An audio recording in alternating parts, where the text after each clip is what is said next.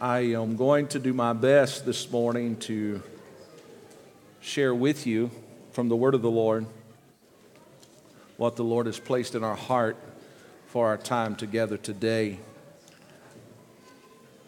I do not have a traditional Mother's Day message this morning. I'm not going to apologize for that either. I was going to do that, but I have been working for some time and had it on my desk and did some things. I'm not a big sermon series preacher, never have been.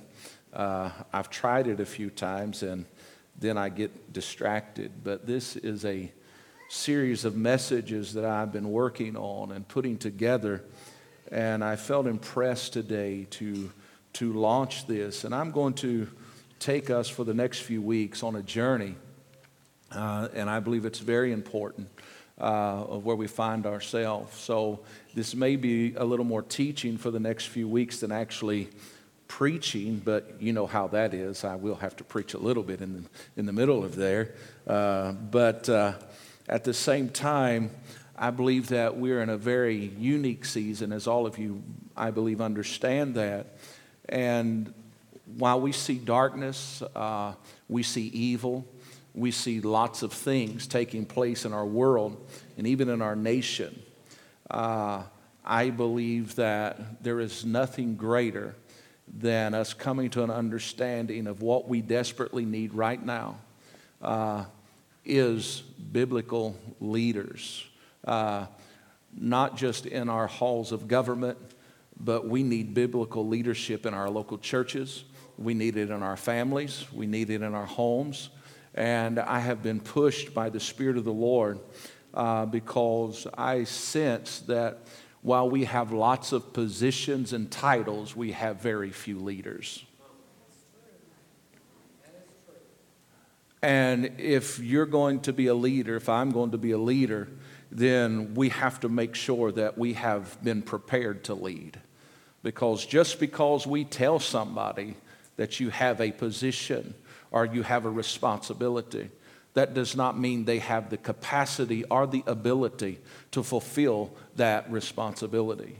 And I'm going to take us on a journey, and we're going to talk about a man for the next few weeks by the name of Joshua. Most of you are probably familiar with that name if you've been around the church world any at all, and you would probably immediately go to the story of Joshua and the walls of Jericho. But before he ever got to Jericho, there was a lot of stuff that happened in his life. And while we're going to read in Exodus in just a moment, I want to basically, as a verse for the next few weeks that we're going to really work from, is found in Deuteronomy chapter 3 and 28. It says, "But charge Joshua and encourage him." This is the word of the Lord to Moses. It says, "But charge Joshua and encourage him and strengthen him, for he shall go over before this people, and he shall cause them to inherit the land which thou shalt see." If we paraphrase that, the word of the Lord is this: Moses, this young man is going to follow you, and he is going to take these people into the place of promise that I have spoken to them concerning. And we find that while many times these things come through opposition and resistance, but we know that doors open and close in our lives all the time. They offer exciting and new opportunities, as well as perhaps some of them offer significant challenges to us. The same is true for Moses, the same is true for Joshua. But Joshua, when we find him, he's standing at a doorway of new opportunities, but yet he did not just walk in. We know that from the age 40 to the age of 80, he served the man named Moses. He served him in a few capacities, but as he did that, there was a day that finally the mantle of leadership was taken off the lifeless shoulders of Moses and was put squarely and firmly on the shoulders of Joshua. Now, if he had not went through a preparation period, Israel would have experienced disaster. But because of God's hand of provision and his caring ways. He positioned a man for 40 years to be groomed and to be prepared for the task that was ahead. The church throughout the ages has primarily thought of the book of Joshua as a historical record, and therefore it is true.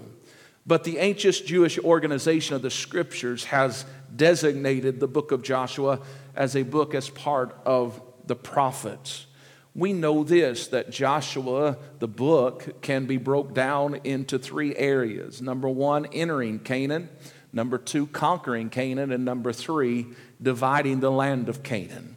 But we find that when you begin to look at this, there is 7 critical lessons that I find through Scripture that prepared Joshua to be the leader that God had ordained him to be. Joshua had a long road of preparation to get to this point that God did. And God decided, I don't want just another Moses, but I want someone that is able to do the task that's in front of them. Notice with me this morning, when you begin to walk through Scripture, Joshua was slowly and steadily trained from military advisor all the way to the chief of the tribes. There's only one other man that held that office before him, and that was Moses. Now, the Bible very clearly writes out and takes great pains in letting us understand the gradual formation of Joshua. And some of you, how many knows that forming and being made is a process? It doesn't just happen. You can look at many people in Scripture. David, as a young man, was anointed with the horn of oil by the prophet, but he did not go straight to the palace. He went back to the shepherd's field. He went through years of grooming and developing. The same is said for Joshua. The same is said for you and I today. What I have seen over the last 2 years is very interesting. We have always been in a time where we see a generation come, fulfill their purpose, and then go home. But there has been an acceleration in the last 2 years. There is hundreds and hundreds of men and women that we know that have been spiritual leaders that has finished their race and they have went home to glory. Now, with that being said, there is a vacuum of leadership. I was in a pastor's conference this week, and we found just under 200 pastors was there, and there was a handful that was my age. Everybody else was simply in their late 60s into their 80s. Now listen, they're going to finish their race in the days ahead. And if we don't begin to raise up leaders now, I know sometimes you look in the mirror and you still think you're 18 or you still think you're 25. Listen, clean the stuff off the mirror. You're not that young anymore. Trust me. Yeah, that's wishful thinking. If you look real close, you will find. Listen, I was asked this week, this is how bad it gets. You know, I'm like one of those guys, you know, that says he's 35, but yet the picture says he's 80. And he says, pastoring's not hard. I thought I was surpassing that until this week. I was walking with my brother Alvin, and they said, so this is your son?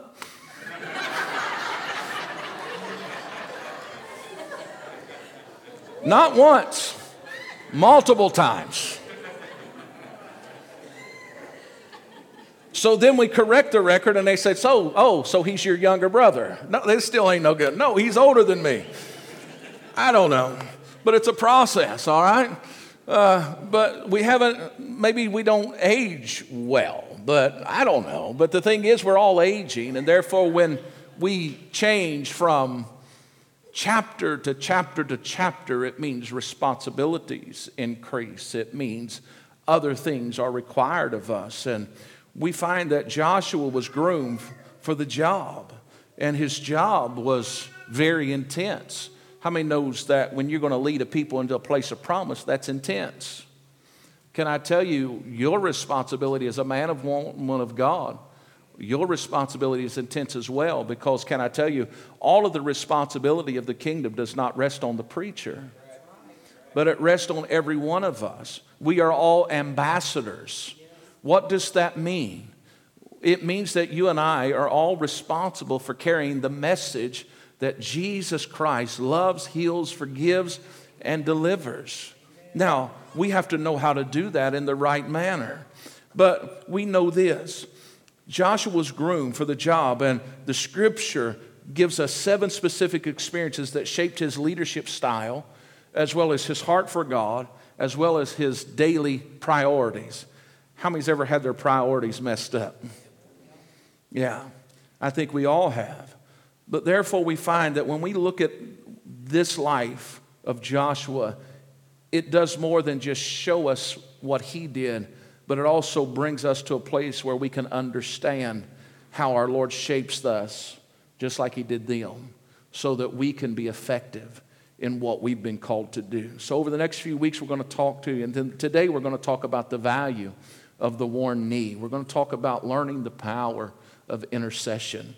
But then we're going to begin talking about learning the mystery of communion. We're going to deal with learning to hear the hearts of men, as well as understanding the provision of God. We're going to talk about what it means to have a thirsty heart for the things of God. We're going to talk about having a controlled appetite, learning to overcome the need for recognition of men, and understanding that God's enough. But we find that when we begin to walk through some of these things, it can be exciting, it can be challenging. And this morning, I want to take us to Exodus chapter number 17, and we're going to join and pick up the story. We find that without fanfare or special announcement, Joshua emerges onto the scene in Exodus chapter number 17 amidst a brewing conflict with the people called the Amalekites. And we know that the children of Israel, they're tired. They've been on a journey for a little while. They've seen God's provision. They have seen and the bitter waters healed. They've saw the refreshing oasis of the 12 pools and the 10 palm trees. And they have experienced him supernaturally meeting their need by giving them manna, giving them quail. But now they come to a place where they find themselves in a need of rest, and they come to Rephidim. And it means this simply. It means a place where a bed can be made. It's a place where it can be a time to spread a mat for a bed or to create a bedding area. Sometimes it also means just a place or a time or season of rest. So in need of much needed rest, they think, okay, we can take a breath now, but then we find that the Amalekites come on the scene. And in Exodus chapter number 17, beginning in verse number 8, I want to read just 8 verses with you this morning. And it says, Then came Amalek and fought with Israel. And Moses said unto Joshua, Choose us out men, and go out, fight with Amalek. Tomorrow I will stand on the top of the hill with the rod of God in my hand. So Joshua did as Moses had said to him, and fought with Amalek. And Moses, Aaron, and Hur went up to the top of the hill. And it come to pass, when Moses held up his hand, that Israel prevailed. And when he let down his hand, Amalek prevailed. But Moses' hands were heavy, and they took a stone and put it under him, and he sat thereon. And Aaron and Hur stayed up his hands, the one on the one side and the other on the other side.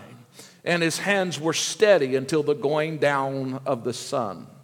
And Joshua discomfited Amalek and his people with the edge of the sword.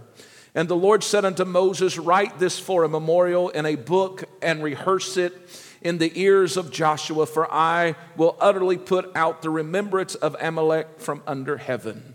And Moses built an altar and called the name of it Jehovah Nissi. For he said, Because the Lord hath sworn that the Lord will have war with Amalek from generation to generation.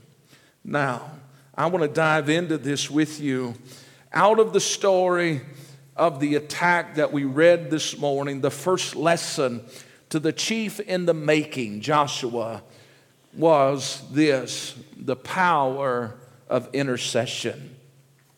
Moses faced a tough situation, and Joshua watched as the situation unfolded. He had a front row seat, so to speak, and he was able to pick out why any leader needs to quickly understand. And I want to say this morning: everyone can see the problem, but real leaders devise solutions. Everyone can see the problem. Listen, you can talk to anybody and everybody today, and they're going to tell you everything that's wrong. But very few people can tell you what we need to do to fix it. And this morning, we must understand that Moses began to not just rely on his own wisdom, but immediately Moses understood if we are going to be victorious in this fight, then we are going to have some communication with the heavenlies. And we find that in this story, very familiar passage of Scripture for some of you, that he begins to look at Joshua and he says this: you need to choose out some men and you need to get ready to go out and fight, because I am going to climb the mountain.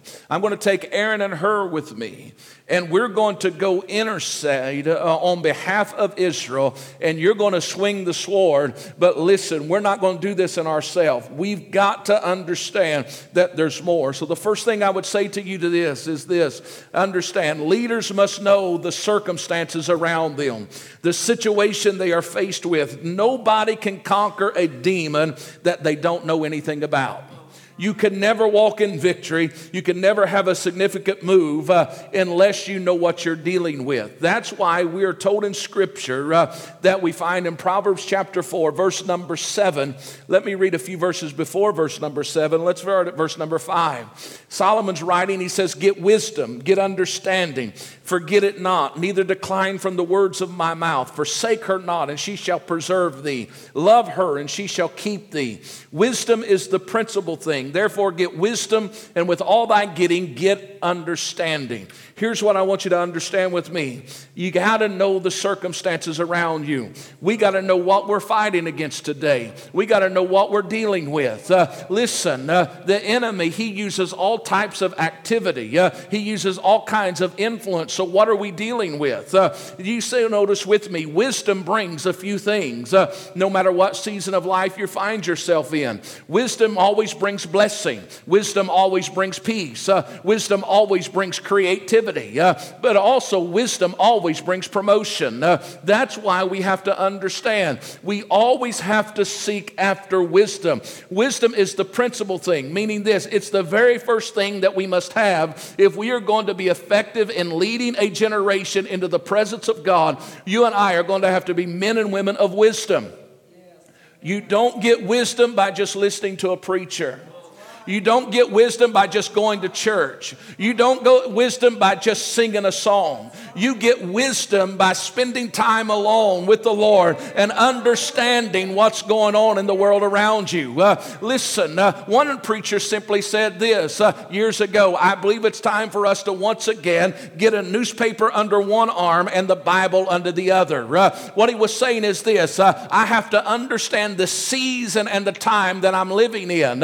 It's not enough to say that, oh, Jesus is coming back one day. But where are we at prophetically?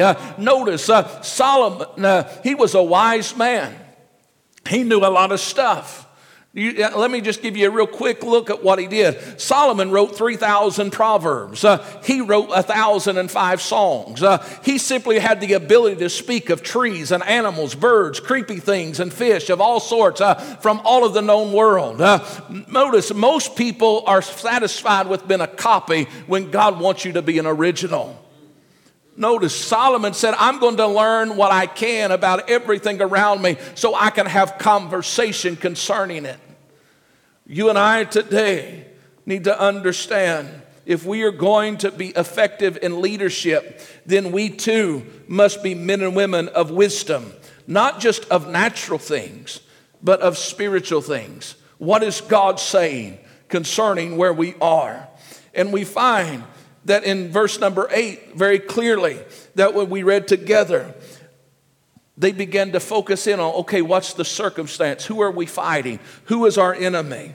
But secondly is this: if we are going to be godly leaders, we must know the enemy that we face.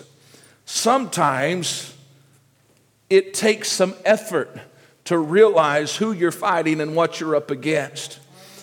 Having knowledge of the enemy's strength as well as his weaknesses makes all of the difference in battle. In the military world, we never just go to war with somebody, but there is great effort. There is great intel. There is lots of sweat, lots of energy put into where is our enemy strong and where is our enemy weak. It makes the difference. No matter whether it's physical or spiritual, battles are won as well as lost on the assessment of the enemy. How are you assessing the enemy that's trying to gain access into your life and into your family at this moment? Understand where and how an enemy will attack is essential to preparing the defenses that will withstand the onslaught of the enemy.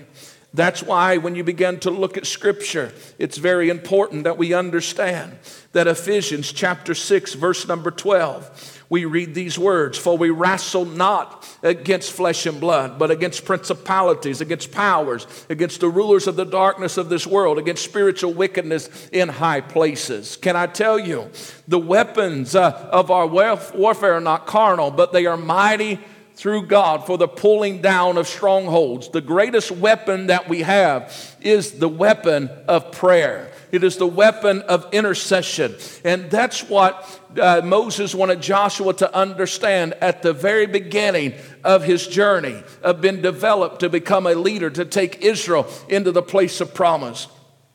He noticed with me, leaders must also know their resources for problem solving. We find that foolish leaders tackle every problem by themselves.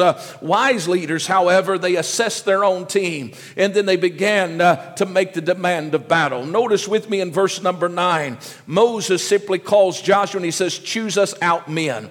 Listen, he did not say, "Go get this man, this man, this man." He said, "I want you to go choose out men that you believe that are readily able." He said, "I'm trusting your judgment. I'm trusting your intellect. I'm trusting your wisdom, your knowledge." He said, "I'm putting responsibility in your hands." And we find that because of that, that they was able to be victorious, not just because of the men that they chose, but because of every man taking his rightful place in the battle that was getting ready to unfold. We find that leaders also must understand that even the physical problems of God's people are fought in heavenly places. Notice with me, when you look at this story, Moses is here. He sees the enemy in front of them, knows his people are tired, knows that they're weary. He has Joshua and well-able men that are able to go swing the sword with the best of them. They are able to go out and defend themselves. But at the same time, they realized that what they needed was not just mere physical strength, but they needed the favor of God. And I want to say to you this morning, we do not need just mere physical strength. We do not need just mere physical knowledge and wisdom. But right now, we have to understand that if we are going to drive back darkness, if we are going to walk in victory, then we are once again going to have to be connected to the heavenlies. And you are not connected with the heavenlies. I don't care how intellectual we become. I don't care how much knowledge we possess. But unless we continue to stay on our knees in prayer and in a place of intercession, we will not know what God is doing in the moment. Just because God used you in a particular manner last month does not mean He's going to use you in the same manner this month, because it's a different attack. It's a different enemy. Yes, it all comes from the same place, but it's a different hour. It's a different day. And therefore, we must understand that even our physical problems, they are fought in heavenly places. This is a critical area often neglected even within the church, I sadly have to say. But Paul addressed it in a very clear manner in 2 Corinthians chapter 10, verse number 3. He simply said, "For though we walk in the flesh, we do not war after the flesh." There is an enemy that's still doing what he's always done. He's come to steal, kill, and destroy. He wants to steal and kill your family. He wants to take everything from you. He wants to destroy nations. But how many knows that he does not have the ability when the men of God and women of God take their rightful place and say, "Not today, devil." Can I tell you, sometimes you have to raise up a standard against him. But you only raise up a standard when you get into a place of intercession. You say, "Well, I pray every day." well, that's wonderful. But I'm not talking about, Lord, bless my food. I'm not talking about, Lord, lay me down to sleep. I pray my soul to keep. No, I'm not talking about those things. Sometimes you have to make war in a place of intercession. Why do we do that? It's because we need to make sure that a generation understands that doesn't matter how much success we have by the world standard, the only place of true success and true victory is when we have this relationship right, and there is a flow of supernatural power and anointing that is present. Listen, I can stand here and teach you principles. I can talk to you about many things, but you're still going to walk in a manner where you're bound, where you're discouraged. The only thing that's going to bring complete deliverance into our lives is if there is a supernatural presence of the Holy Spirit of God that breaks the yoke of bondage. What I'm saying today is this: we need a generation that once again experiences the anointing of God. It's not enough to have head knowledge, but we got to get back to a place where we are walking with the favor of God and the blessings of God. And Moses did not simply need a simple head count or a weapons assessment from Joshua, but what he needed to do was to bow himself before God and intercede for the battle. Can I tell you, we're in a battle today. Listen, you're not on a love boat today, but we're still on an old ship of Zion. It's battered, it's torn. The sails have been through many storms, but we're still sailing towards home. But listen, if it could talk, it could tell you some stories. It could tell you how the enemy showed up and tried to cause this havoc and try to bring this destruction. It could tell you of the faithfulness of God that it experienced. But this morning, please hear me. There is a battle that is raging today. That battle is raging for your life. It's raging for your family. It's raging for your children. It's raging for our nation and the nations of the world. But somebody's got to begin to intercede on the battle. Another message is not going to change our nation. Another song will not change our nation. We are in a cycle that says, and if we're not careful, we're just a bunch of Pharisees and Sadducees doing what we know to do. But I want to tell you this morning, there's something more. If we would begin to intercede on behalf of the battle, we could begin to see great victory. We could begin to see the pushing back of the adversary. You say, how is that? Notice with me, Joshua swinging his sword. He's down in the valley. He's skilled. The men that's with him is skilled. And we find that they're out there. Moses climbs the mountain. He goes up and he lifts his hands towards heaven. His palms are raised. And while his hands are lifted, Joshua begins to win. As long as intercession is taking place, the children of Israel are advancing. But he gets tired. It gets weary. It gets weighty. Well, maybe I'm not going to intercede any longer. But then when his arms go down, Israel begins to be driven back. They were still the strong man that they was. They still had the same skill that they had. But the intercession is what made the difference. They was not able to prevail just in physical might. They was not able to prevail in just physical ability. They was not able to prevail in physical knowledge. But it wasn't until Moses was up on the mountain and intercession was been made that there began to be victory. Can I tell you, we know how to do church. We know how to say the right thing and do the right thing. I can quote some scriptures and make you get excited and dance a little bit. But listen, your family's still bound. Your nation's still in trouble. There's still no deliverance. But when you get to a place of intercession, strongholds begin to be broken. Deliverance begins to come to the people of God. I want to tell somebody this morning, we got to learn once again the power of intercession. Moses was telling Joshua, listen, if you're ever going to do what God's put in your heart to do, you got to first look on the mountain and realize, Joshua, it's not about you, it's not about your ability, but it is about the God that's above you. And when you begin to intercede with him, everything begins to change. This morning, please hear me. Moses understood the power of intercession. I thought this was quite interesting. The upward palms have long been understood by rabbis as a position of prayer. In the Hebrew world of long ago and still in the current Orthodox world of today, prayers of supplication are symbolized by holding the hand palms upward. Notice with me, in times of extreme need, you will still find that their arms are lifted upward and their palms are lifted upward. And it is quite possible that when Paul was writing to Timothy, understanding the culture and understanding the time, he's why he instructed Timothy in 1 Timothy chapter 2 and verse number 8. He says, I will therefore that men pray everywhere, lifting up holy hands without wrath and doubting. What he was simply telling Timothy was this, as Paul was in his final hours as well. He said, Timothy, don't ever miss this. If you're going to carry this thing on, he said, you have to be a man that gives themselves to prayer, but you also have to be a man that gives themselves to intercession. And that's why he was saying, lift up your hands. So what he was telling Timothy is this, Timothy, do what you've seen the old rabbis do for years. Be willing to go out and lift your hands, but then lift your palms upward and begin to make the prayer of supplication and intercede. Hear me today.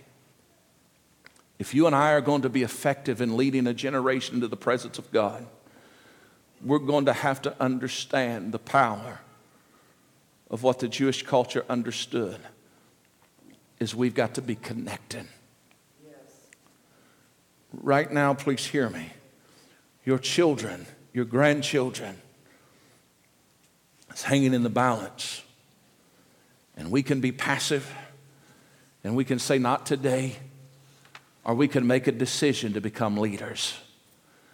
And this is just the very first of developing a leader that is able to experience the blessing and the favor of God and the promises of God. This morning, when a world is going crazy around us, please hear me. Not only must leaders understand that even the physical problems of God's people are fallen in heavenly places, leaders must also be willing to be good followers of the things of God. You will not see where Joshua began to have conversation with Moses and ask him why or how. But you will see that Joshua responded by the request of Moses, and he simply went and did what was asked of him to do. It is worth highlighting that Joshua was not prepared to lead if he wasn't prepared to follow. In order for us to ever be able to fulfill our purpose as leaders in this hour, we must first become those that's willing to follow the direction of God. I want to give you just a couple of more things this morning. You and I, if we're going to be leaders in this time and this season that we find ourselves in, we must acknowledge where our true victory comes from. I alluded to it just a moment ago, but in verse number 14, notice it says, and the Lord said unto Moses, write this for a memorial in a book and rehearse it in the ears of Joshua. For I will utterly put out the remembrance of the Amalekites from under heaven. What he was saying is this. He's like, Moses, this is one of the main things that Joshua needs to understand. Because how many knows that once you begin to walk and have success, you begin to think that, hey, you're causing that success. We're all human, right? Well, I've got this figured out. I can make this happen. I'm having good success.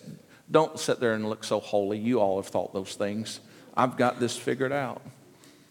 But Moses received word from the Lord, and the Lord said, I want you to write this event. I want you to write this battle in a book. And I don't want you to just put it away, but I want you to rehearse it in the ears of Joshua. I want you to continually to tell Joshua that, listen, I'm going to make war with the Amalekites from generation to generation. They're never going to be at peace. They're never going to walk in a place of victory. But I'm going to continue to defeat them. But it's not because, Joshua, you was altogether lovely and all of that. You was obedient, Joshua. But, Joshua, you could never forget that there was an old man on top of the hill that was interceding. You could never forget that Aaron and Hur labored on your behalf. You could never forget that they went and they took a big stone and rolled it over. They took another stone and rolled it over. And they put Moses' hands on it when he was so tired. And one on each side, and they held his hands up. Meaning this: the weight of the battle, the weight of the hour, the opposition was coming. But the weight was so strong that Aaron and Hur was on each side, and they kept his hands up. In my mind, not only was they keeping his hands up on the rocks, but I believe they was keeping his palms held upward as well, making sure he was in the right position so that there was intercession that was taking place. And notice, he was telling him this: repeat it often, rehearse it, because I want him to understand that his victory was not in his physical might. His victory was because of what he was connected to. Please hear me today. The church in America has had great success. We are so privileged to gather in buildings that are far beyond anything our founding fathers could have ever dreamed just a few years ago. You see, some of you in this room, some of the elders in this room, if you think real hard, you can have some fading memories of your childhood, your young childhood days, and you began to witness the exiting of the church from the old garages and the potbelly stoves into block buildings, to tiled floors, to indoor plumbing. But then you begin to watch the progression, and now we sit in luxury. We sit with all of the finer things in life. And that's wonderful. But if we're not careful, we've become a Laodicean church that says we're increased with goods and have need of nothing. But our Father simply says, you're naked, you're blind. Because can I tell you today, while we're sitting here without intercession, there is an enemy that's overrunning a generation, overrunning our families. Listen, I don't want to go back to a garage and a potbelly stove. I don't want to do that. But when we was there, I say the church, when we was there was intercession going on. And lives was been changed and transformed. Revival fires was burning. Those that was bound was been set free. But today, we walk in and we walk out. We walk in and we walk out. And it's not because people say, well, it's more evil today. Can I tell you, I can take you back to times in history when there was evil abounding more so than what we see right now. I can take you to some ruins in other parts of the world, and I can take you and show you where they took babies and threw them on the altar and they offered to their gods. I can show you all types of things when evil was abounding. But the difference is our mindset in the church is much like it is in the world. Just let somebody else do it. Just let somebody else do it. Just let somebody else do it. Here's what I got to say to you today. Brother Dalton's not coming back from heaven to be a leader again. Reverend Irvin Steele is not coming back to lead again. My father is not coming back to lead again. Brother Claude Ely is not coming back to lead again. Harley Hensley is not coming back to intercede again. They left. Their time has come and gone. But you and I, we're now men and we're now women. You may see yourself as inadequate. You may see all of your flaw and error. Listen, that is the trickery of the enemy. You are beautifully and wonderfully made. And for such a time as this, God has saw fit for you and I to be alive. We may not have the charisma that some do. We may not have the intellect that others do. But that doesn't matter. What matters is that we begin to be a people that understand that, you know what, somebody's got to lead a generation into his presence. And that means it takes a leader. So young and old alike, don't care what age you are under the sound of my voice this morning. If we are going to be true men and women of God, we are going to have to become men and women that once again learn what Joshua learned. In order for there to ever be victory in the valley, there's got to be somebody on the mountain interceding. So I ask you, what's keeping you? What's keeping me from birthing a victory in this generation? Because if Amalek and the Amalekites, if Amalek and his people was driven back, then the darkness of this day can also be driven back, but only through intercession. This morning, you and I must understand it's important that we give ourselves to prayer, and we have to hear and respond. As they make their way to the music this morning, I want to give you a story.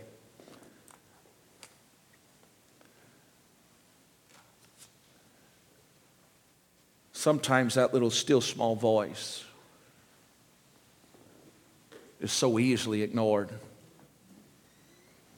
But when we begin to give ourselves to prayer and intercession and meditating on the things of God, He leads us, guides us, and directs us. Monday of this week, we was in conference and powerful services. Then me and Alvin, we went to lunch, and we had a few hours just to do nothing. So you do what most Russells do. You go find an antique shop or go find an ice cream parlor or something, you know. We just ate, and I already had my ice cream, so we just went and, without you, Warren, I'm sorry, I had my ice cream. So we took a ride and walked through a little store and said, what do you want to do? And Google's your friend, you know, when you're in places you don't really know a whole lot about. And I found the oldest pottery shop this side of the Appalachian Mountains. I was like, that sounds nice. So we drive. Yeah, it was old, all right. It was abandoned. Some old pottery in the windows, a building broken down. I was like, well, what's this about? And I looked at Alvin. We didn't know where we was at. I said, how about we just shoot down that old road right there and we'll just go see what we can see? And he says, that's fine. When everything going on, I just been spending time alone with the Lord and meditating and trying to process Dad's homegoing and all these things, and just been spending time with Jesus. So I cross this road and I just happen to look. I'm on the phone. I look over and I see an old barn. The door's open, and on this barn there's a little orange sign that says sale. And I said, Alvin, somebody's having a sale. So of course, if you're a Russell, you got to go check it out. So I pulled in and I'm on the phone. Alvin goes ahead and gets out, and there's a white-haired lady, looks around the corner and walks out and starts talking to him. And I'm like, I know that lady. I don't know how I know that lady, but I know that lady. So I'm on the phone and a little bit longer, and I just abruptly ended my conversation because then I realized I knew who she was. And I thought, what in the world is she doing here on a back road outside of Waco, Kentucky? I never knew there was a Waco, Kentucky. I walk up and It was my dad's best friend's wife who had unexpectedly 3 months ago went home to Jesus. Brother Harry Revel. He married me and Debbie just under 30 years ago. His brother said, "And you're still his friend?" I said, "Yeah, I guess." But I found myself standing in an old barn. Smelled just like my daddy's barn. Old leather books. Harry's brother said, I think he knew something was going on because he got rid of everything except for his store downtown in Richmond and this old barn, and he was going to get rid of this one next. We were sitting there, and he was like, "You sure you didn't plan on being here today?" I said, I can't plan on being someplace that I don't know exists. And he was sitting there and he said, "We need a miracle." They was overwhelmed with the task. I'm not talking about 100 books. I'm talking about thousands and thousands of books. They've given away, sold, did everything. They said, "We got to get everything out of this old barn. They're overwhelmed. We need a miracle."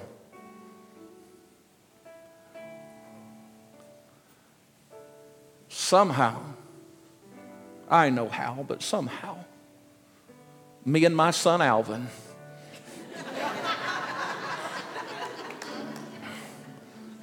ends up standing in an old barn outside of Waco, Kentucky, holding hands. Get this now. Holding hands with my dad's best friend's widow and his family.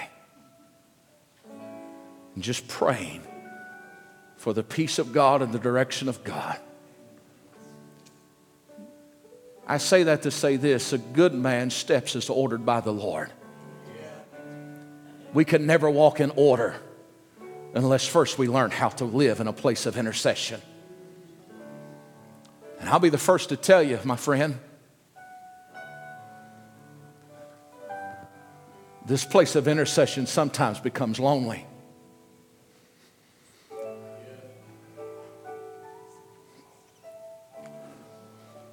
Sometimes it becomes weighty. Sometimes it goes unnoticed. But there's a generation that's depending upon you and me to find the strength to climb the mountain and to put our palms towards heaven, so that a generation can begin to defeat darkness and begin to experience the glorious light of the gospel. But if you and I choose not to be leaders, if you and I choose to pass the baton, God help us. See, learning the power of intercession changes how we do things. I'll run with you. I'll shout with you. I'll encourage you. But it's all just make-believe if we don't really get connected with Jesus. This ain't about a short feeling. This is living a life of victory. Joshua led people to victory that day against the Amalekites because of intercession. You and I will experience victory in 2021 when we begin to come back to a place of intercession. So I challenge you, as I challenge myself, to say no matter what opposition I may experience, I'm going to climb the mountain one more time. And I'm going to lift my hands towards heaven. And I'm going to put my trust in Him. And when you do that, you'll see your children advance. You'll see your nation turn. You'll see darkness defeated. You say, how can you say that? I want to leave you with this. Many of you probably can quote 2 Chronicles 7:14. If my people will humble themselves and pray and turn from their wicked ways, and then will I hear from heaven and I will heal their land. We all focus on that. It's a wonderful verse, powerful verse. But verse 15 never really gets talked about too much. This is why we intercede. This is why we pray. Because the word of the Lord says, now my eyes shall be open and my ears attentive unto the prayer that is made in this place. He was talking about a natural temple there, but we know this, that Paul tells us very clearly, we are the temple of God. And when this temple begins to become a place of intercession, notice, God's eyes are open and his ears are open. And when his eyes is open and his ears is open, victory begins to be present on behalf of those that call out on him. As we stand all over the house this morning,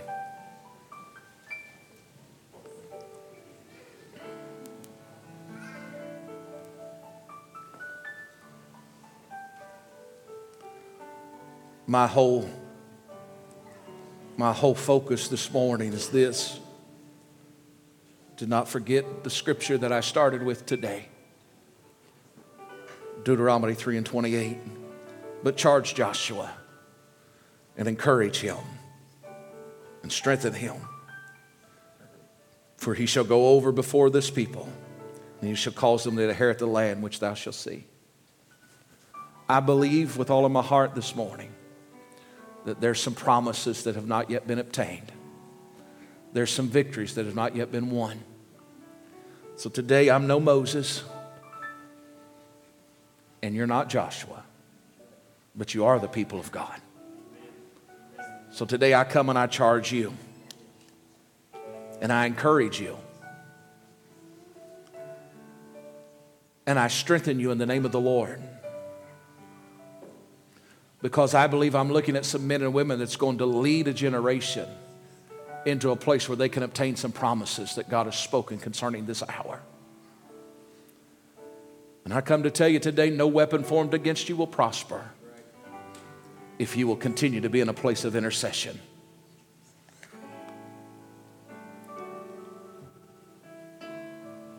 But the question is, how will we respond? Joshua responded in obedience, and because of that, victory was won. I'm asking you, I'm calling you to a place of complete surrender to the things of God. We may not understand it. We may see some things that seems bigger than us. But today, victory is ours if we stay in that place of intercession. Hey everybody, it's Pastor Jay here. I just want to thank you for watching. I hope that this message challenged and changed your life with the power of the Holy Ghost. We ask that you continue following us and watching us weekly. And if you want to follow us on any social media platform, you'll find the link to all those platforms in the description below. We love you, so does God. Have a great day.